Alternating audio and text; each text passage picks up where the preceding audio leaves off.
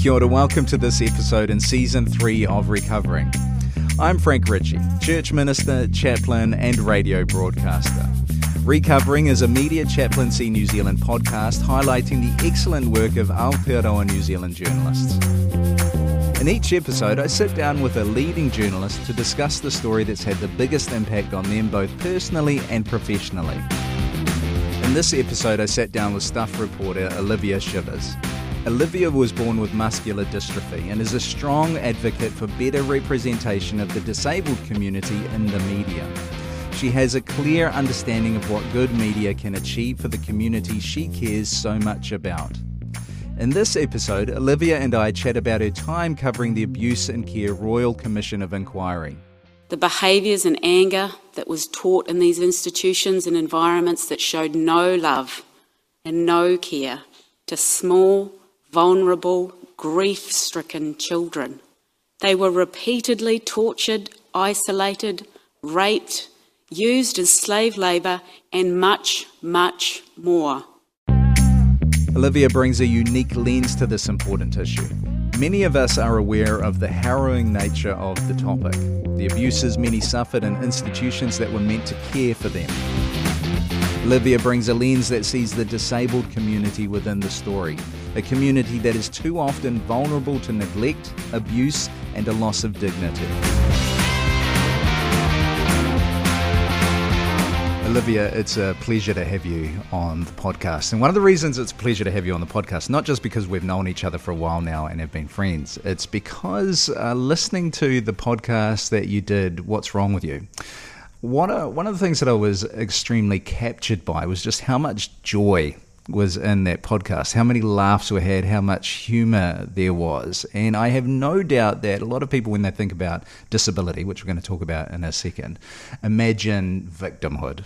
They imagine struggle. They imagine the hardship of life. And no doubt there's been those things in life. But to listen to a podcast where a couple of people who have been through the experience and are going through the experience just encapsulate so much joy was a delight. It's one of the reasons that I wanted you on. Thank you. Well, I hope I can bring some joy today. It's funny you say that because I do feel like I've always had a lot of joy. And within my close group of disabled friends, we have a lot of joy and in-jokes and laughter between us. So I remember I had a friend listen to the trailer saying, like being surprised, she said the same word, joy, as if she didn't think that disabled people could have joy, although she knew me. And so I'm like, we need to share this with the world. Yeah, I like that. Now, for me, there's a public humour that I have, then there's a private humour. And as a church minister, they look slightly different because I'm sure some people would be aghast if they heard some of the private, darker humour. Is that the case with you? You've got the humour that you'll happily share in public, and is there a slightly naughtier private humour? Definitely, yeah, definitely. It gets pretty dark when I am with my disabled friends. I don't know if other people heard those jokes, they'd be like, that's very inappropriate, but it's definitely appropriate in our circle. Now, for those people who might not be familiar with you, talk us through your disability. Yes, so I was born with a condition called muscular dystrophy central core congenital myopathy. It's a bit of a mouthful, but basically it means that all my muscles are weak, so my arms, legs, anything that functions, all the muscles are weak. And I use a wheelchair to get around. So I've got pretty good hand and upper body strength and function. But I do use power assist wheels, which really help me get up hills. I've got a ramp that gets into my car and things like that. So yeah, fully independent, but that's only because of the tools and resources that help me do that as well. How was that for you growing up? Yeah, I think because I was born with a disability, it was normalised and it was something quite normal in my family. I had other family members who had disabilities as well. So I didn't have a significant kind of life change and shock to the system like other people do who have, say a spinal cord injury later on in life. So it was always something that I kind of grew up with and was normal and kind of had to learn to adapt to a world that wasn't made or built for people with disabilities. But in saying that, it wasn't always easy. Like I think probably one of the hardest things I struggled with growing up was just being left behind or falling behind when kids would be running off into the playground and I couldn't do that. But I found other ways to make friends with, I remember the more like junior kids at school, playing with them rather than kind of going off on the playground. Yeah, nice. Journalism. You're a journalist. Is that what you always imagined being? Yes. Yep. I think I was about 9 or 10 when I knew I wanted to be a journalist. Doing a similar thing like we're doing here now. I was recording a radio show with my friend. It was about dragons, though, a bit different. So no, that's a surprise to me. Talk me through the dragon show. So it was about this girl and her pet dragon, and it was just about like the crazy adventures and like mischief they went on. Unfortunately, I could never find the original recordings that we made, but it does exist somewhere. How did you do it? Did you set up microphones? Did you just have a cassette? Yeah, no, it was just done through her old computer at her parents' house. There was one microphone, not two. Did anybody else get to listen to those? Our parents.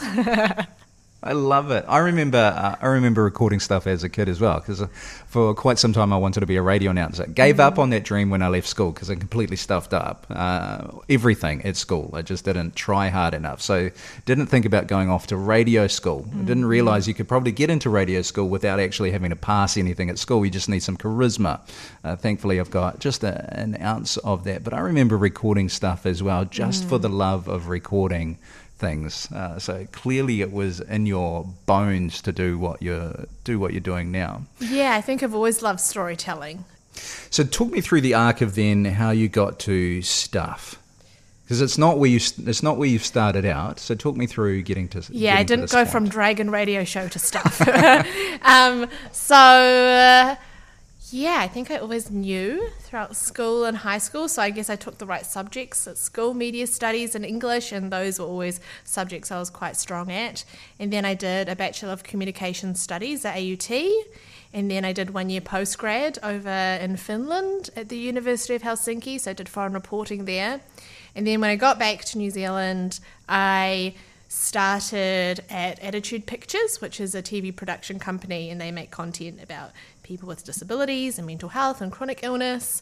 And then from there, I always knew I wanted to work in a mainstream news organisation because I felt like that's where I could make the biggest impact in terms of, disability and storytelling and what I was really passionate about there. So then, I just kept applying for jobs. I think it took me a good 6 months, and I think I had applied for 25 jobs because, yes, I did list them. And the job as a digital producer came up at Stuff. So that's what I initially went for and how I got my foot in the door. So I did that for a few years, digital producing and homepage editing for Stuff. And then spent a few months off to focus on doing the podcast, which was an amazing opportunity to be able to do that full time. And then... the Potiaki team at Stuff became a bit more established and they were looking for reporters, and that's how I ended up there now. Nice. Now, last season we talked to Carmen about Stuff's apology and the formation of Potiaki. Now, I know that when she explained it, it was more than just a representation of Māori. It was something wider and bigger than that. But for those who might not have heard that, how does disability fit into what Potiaki is? I guess the original concept of Potiaki was to represent and take a stand for and protect Māori views and Māori people and their stories. But that's kind of widened into taking a multi-lens approach to all underrepresented groups. So people with disabilities, people who are immigrants, the rainbow community, people who are in elderly age groups, people who don't often get a strong voice in the mainstream media. So that's kind of what we see as our focus and our area of expertise. And so I mainly cover disability issues, and it's not something that was assumed I would cover, even though it's something I really did want to cover thoroughly. And I thought, a year into it, I might be sick of it, but I'm not. That's good. You're someone who would have had a lens on reporting around disability growing up that most of us wouldn't have for obvious reasons. What's your sense of what disability reporting has been like up until the moment that you're in now? Yeah, I think a lot of the stories I saw about disabled people growing up were things that I just couldn't relate to. And I think it really added to my own internalized ableism of not being proud or wanting to identify as being disabled, which is not the case now. So, a lot of the stories and the stereotypes we see are, like you said, victimhood, they're stories of tragedy, or you've got the other side where it's like stories of triumph, of them overcoming their disability or overcoming this significant challenge, and you wouldn't kind of tell the same story if that person wasn't disabled, if that makes sense. So I could never relate to these stories, and so I knew that there was a better way, because I knew how I wanted to be represented or how I wanted to be seen. And so, there was a gap there, and hopefully it's, something I'll be able to help shape and fill. If you could encapsulate how you do want to be seen, because I would imagine there's that tendency to see the disability among many as a problem to overcome, which is why you end up with the victim story or the hero story. If you could sum up how you would like to be seen, what would you say? Yeah, I think for me, having a disability is definitely a strong part of who I am and my identity, although it's not the main part. And I've probably actively chosen to embrace it more than other disabled people would. So from our own perspective, I guess, how do I want to be seen? That's a good question. As a storyteller, as someone who cares about people, and if having a disability or being able to relate to other disabled people gives me another, an extra level of empathy, then that's really beneficial to everyone.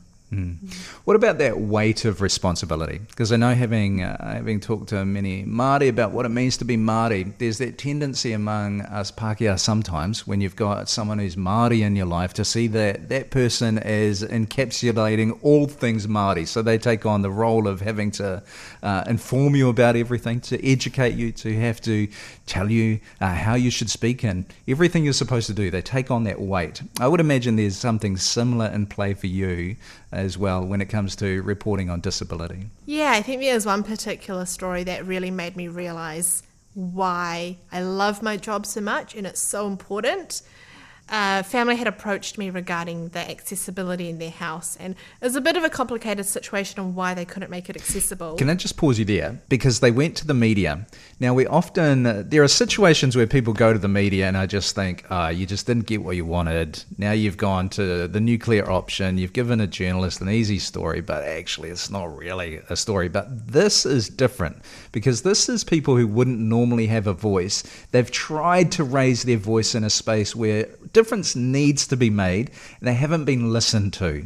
And so in this instance, they've gone to the media. Yeah, I think it's interesting because I kind of have two types of people who actually approach, or, who I interact with. Some people don't want to talk to journalists because of the way that they've been portrayed in the past, but some people really see it as a last resort. So this was that case with this family. They've been trying different funding avenues to make their house accessible, but there were so many so much government red tape and roadblocks in the way. They'd gone to different ministries, for support funding, but they just weren't getting anywhere. So this mum came to me quite desperate and saying how they had to carry their daughter, who used a wheelchair, up and down the stairs every day. And it was just not good for anyone. It's not just physical health, but like mental health, having to deal with this on a daily basis. A barrier that could be solved. So I did some digging. I worked with the family and built a good relationship with them, and went over to see them and their daughter, who was just gorgeous. And we took some photos and videos of the dad carrying her up and down the stairs. And then quite soon after that, coincidentally, I had crossed paths with someone from the Ministry of Disabled People at the abuse and care hearing. We just crossed paths because they were also sharing, and then I was there, and saying wish we had more context to know about what happened to this family. And I was like, it was a real shame. Their last resort was to come to the media. And then they said how they were going to try help them. And I was like, okay, I'll keep an eye on this, find out where this goes. Then earlier this year, I just checked in with the family to see how they were doing. And the mum was like, great news, Olivia. After the story came out, the government have said they're going to help partially fund our lift. And I was like, Yes, this is the result. I wish every story ended like this. But yeah, it's just made a huge difference in their life. And yes, journalism is important because, it keeps those to account, those in power accountable. And I think it was really interesting kind of working with this family is because I also navigate these inaccessible systems and face these barriers in terms of needing funding for a wheelchair or modifications and things like that. And it was really cool kind of connecting with people like that because so often when you meet someone new, you kind of have to build a rapport, but we can kind of skip the whole this disability system is so hard because we both understand it and we're both on the same page. So you can kind of almost go direct to the issue when you do write about these types of things. Yeah. Yeah, and I can imagine, it seems to me, as someone who doesn't have that experience, that some of the issues in that family, you've got, as you've mentioned, the physicality of needing to carry someone all the time. As someone gets older, that's going to get harder and harder. My back wouldn't be able to handle it. But then for the young lady as well, there's a loss of independence and all the identity that's wrapped up in that, I would imagine. Yeah, no, I think that is really important in terms of just the dignity of being able to live your life with your disability. And for so many people, it's having enough support and resources around them to allow that. That word dignity, I think, is totally worth putting on the table because essentially that's at the heart of what we're talking about here is how do we provide for every single human being a sense of the dignity that they are just naturally endowed with. Yet so often as society and as people, we rob people of their dignity. So how for disabled people do we promote dignity and how do we supply it in a way that just enables it to be lived out without having to be pursued too hard. I'm really glad you used that word. Yeah, and I do feel that responsibility and that burden, but it's just because I care. Because I could be wrong, but I'm pretty sure I'm the only or one of the few disabled journalists in New Zealand covering disability issues. So I do get pitched a lot of stories and a lot of people come to me, which is great to have that reputation. But also, I do feel a sense of guilt if I can't do every person's story because I'm only human and I've only got a certain capacity. And so, yeah, it's something I find challenging. But at the end of the day, there was another journalist who said something about my responsibility is in the effort. And so, even when I am able to cover someone's story, but the change that they would hope would come out of going to the media doesn't happen, that responsibility is not on me. My responsibility is to tell that person's story and hopefully shift a little bit of change in the wider system of systemic issues that disabled people face. But I guess, it is something I still feel challenged about and in a bit of guilt. Who knows if I'm going to be at stuff forever? Probably not. But if I'm not, who's going to fill this role? Because it is really important. And it's really unique because there's not a lot of people out there in your position doing it. So you've carved out a space that is unique. And who knows if someone else will come along and take that up. But I love the perspective. There's this little bit that you can do and the big thing. I think many journalists need to own that perspective, that as they seek change, there's this little bit that they can do. They don't have to solve the whole. Before we launch into the topic that you want to talk about, because it's just so big, tell me about the pounamu you're wearing. Oh, yeah. So this pounamu was given to me by my journalism lecturer at AUT, Gregory Treadwell, and I get asked to do quite a few speaking things just because I've got a unique perspective, especially in the media space. And I spoke at the AUT Diversity Hui a few years ago. And then he gave this to me as a thank you. And I never wore it for so long just because I didn't feel qualified to wear it as something that's taonga, that's significant to Māori culture. But then I wore it a few weeks ago when I was covering Te Matatini in Eden Park with a few of my colleagues and felt so embraced and so enjoyed the day, and the feedback we got in our stories was so positive from the people that were there. It made me kind of feel like, oh yeah, I can own this space as well, even if I'm not Māori myself. Yeah, I like it.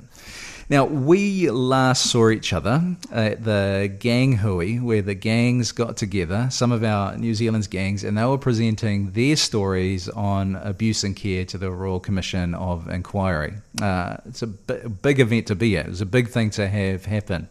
What brought you there? Because this is what we're going to talk about. Yeah, so I've been covering the Royal Commission Abuse and Care Inquiry for the last year quite thoroughly, but more specifically at the disability, deaf and mental health public hearings. So they've obviously got a few different streams in this inquiry with various religious groups or schools or institutions, but I kind of focused on the disability ones last year. And yeah, I mean, sadly but unsurprisingly, due to the systems in place, but majority of people in state care who had bad results were disabled people to some extent.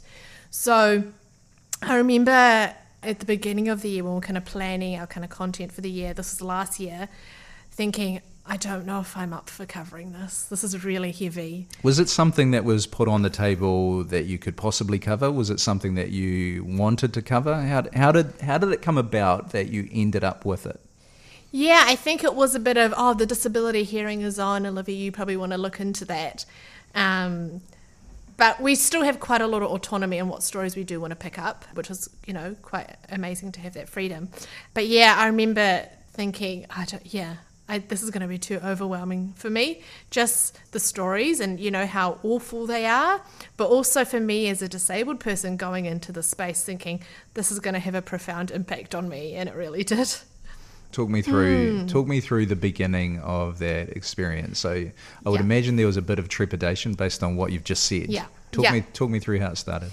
Yeah. To be honest, I hadn't actually kind of thoroughly covered or looked into the previous hearings that well. So I went into it a bit naive maybe.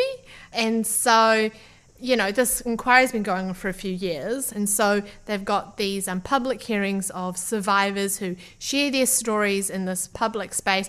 And it almost feels like you're going into court in a way. You've got these commissioners lined up at the front and you've got the public who can watch. And then you've got the kind of lawyers from the state side, and then you've also got the survivors, and then you've got the media at the back. So even that kind of setting was quite new to me.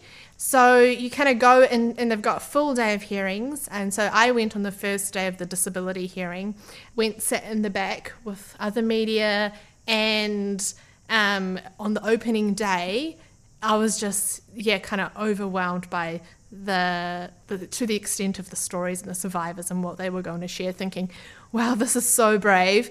But I knew it was going to be heavy. And then I think it was that first day where there was one survivor and he basically described how he was involved. As a young boy, he described basically a child pedophile ring at one of these institutions, and it was very graphic and detailed.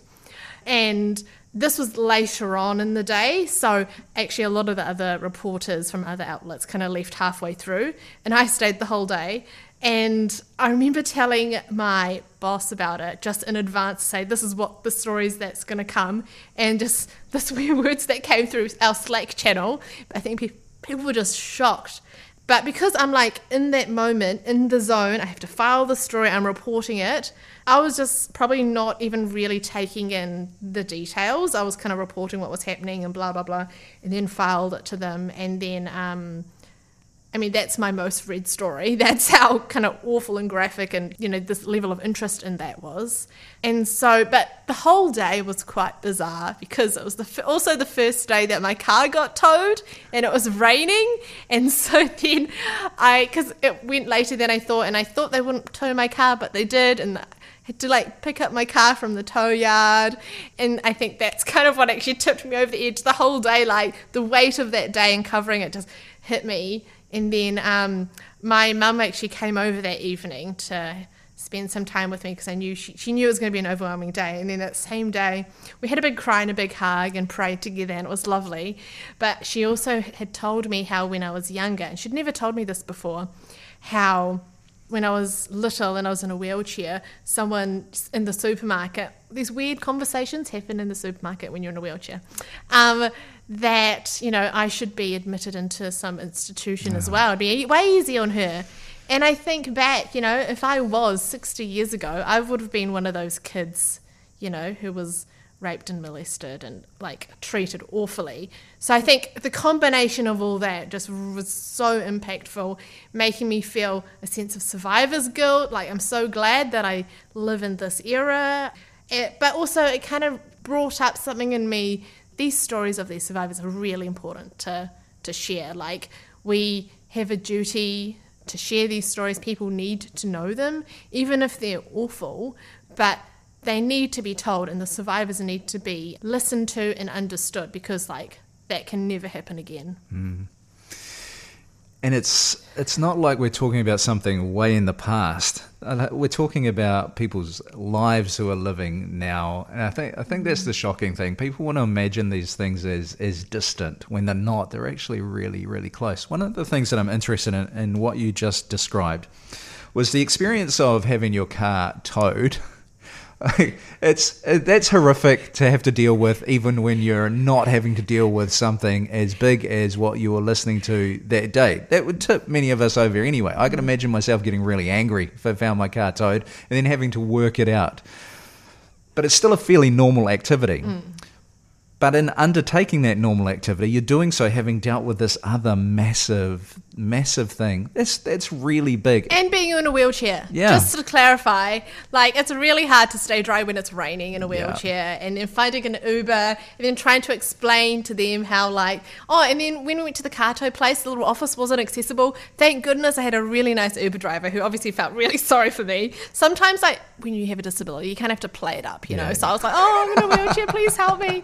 And so, he really helped me, and he went into the thing and signed it off so he could help me get my car out, and it was such a thing. But anyway, it was a lot. But see, this is what I don't think many of us who are not dealing with that sort of stuff consider, because we have an expectation that, our police officers, our ambulance, our firefighters, when we hear what they've dealt with in a day, well, it kind of makes sense that they might fall out over some other things then. But journalists are going through that too, dealing with big stuff during the day, and then we expect you to turn up at dinner parties and still be smiling, still be eating the food, still be telling the jokes. It's massive. I think that's worth more of us considering. It's just the stuff that you're dealing with during the day. How do you process it? Apart from having your mum to chat with and to pray with and to cry with, you've then got to get back into the job again the next day. I went to a few more hearings that were not as bad as that first day. Yeah. I mean, it sounds awful to say this, but you couldn't really beat that day. I think the way I went into after that first day is just really looking and hearing these stories and, seeing these survivors and the other people who share their stories as really people to be admired.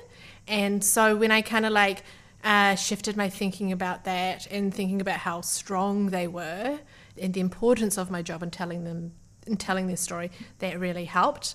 But after those first few stories, I had so many people reach out to me checking I was okay. A lot of people that I admire and look up to, also in the disability community, kind of a few generations ahead of me, or other leaders or role models reached out to me and checking I was okay, which was amazing. And such great support from colleagues. I did go to see a counsellor after that, which was my first time seeing a counsellor, and that was really, really good. I feel generally I am quite good at processing things, and maybe I do have a bit more toughness or stamina because resilience. I have a bit more resilience because I have to deal with that on an everyday basis, minor things and being a wheelchair user and getting around. But I definitely I was quite proactive to making sure that I was okay, because a lot of other people kind of wanted to check in on me and making sure that I was okay as well.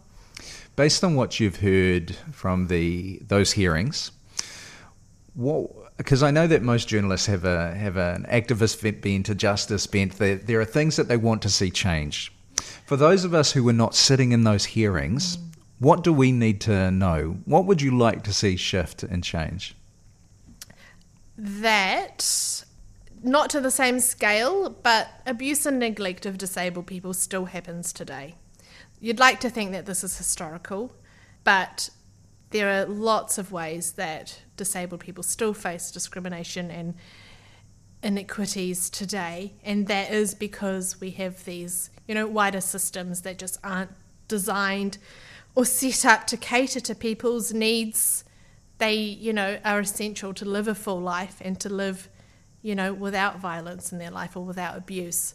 So, I would say all the public hearings are still available online. Like, you can still listen and watch them. They haven't kind of gone. So you can't really watch it and then not be changed or not be moved or not care. But yeah, there's still so many wider systemic issues and barriers that disabled people face that aren't just within that Royal Commission. Like what? I mean, most of us would get annoyed at people who park in disabled parking, but that's probably about as far as our sense of it goes.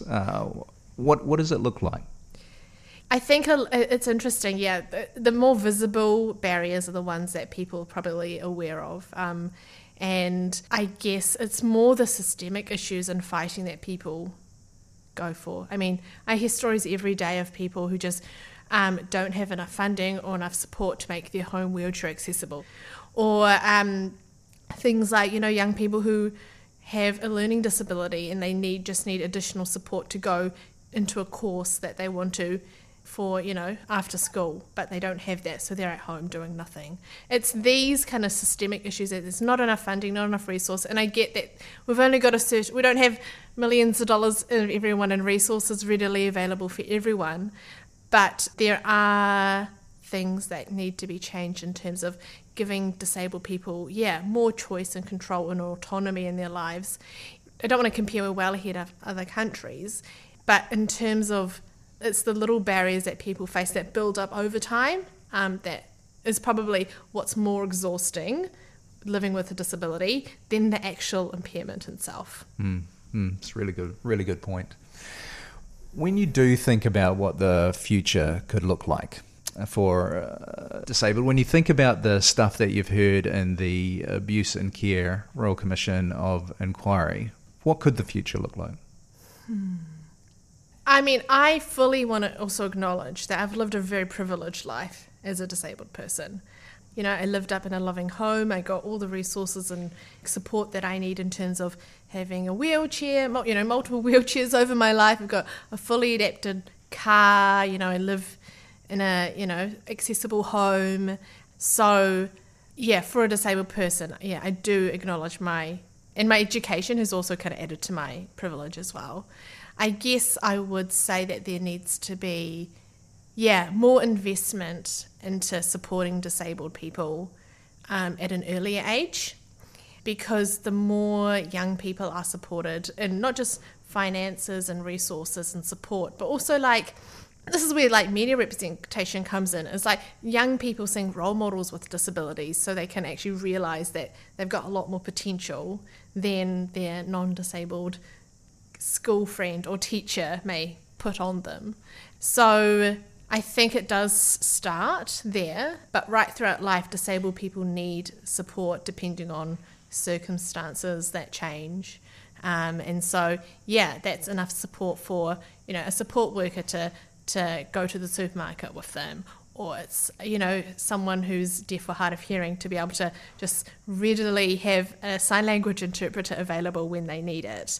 There's so many little things, and the disability community is so wide and the needs are so diverse. It's not an easy fix. I fully acknowledge that.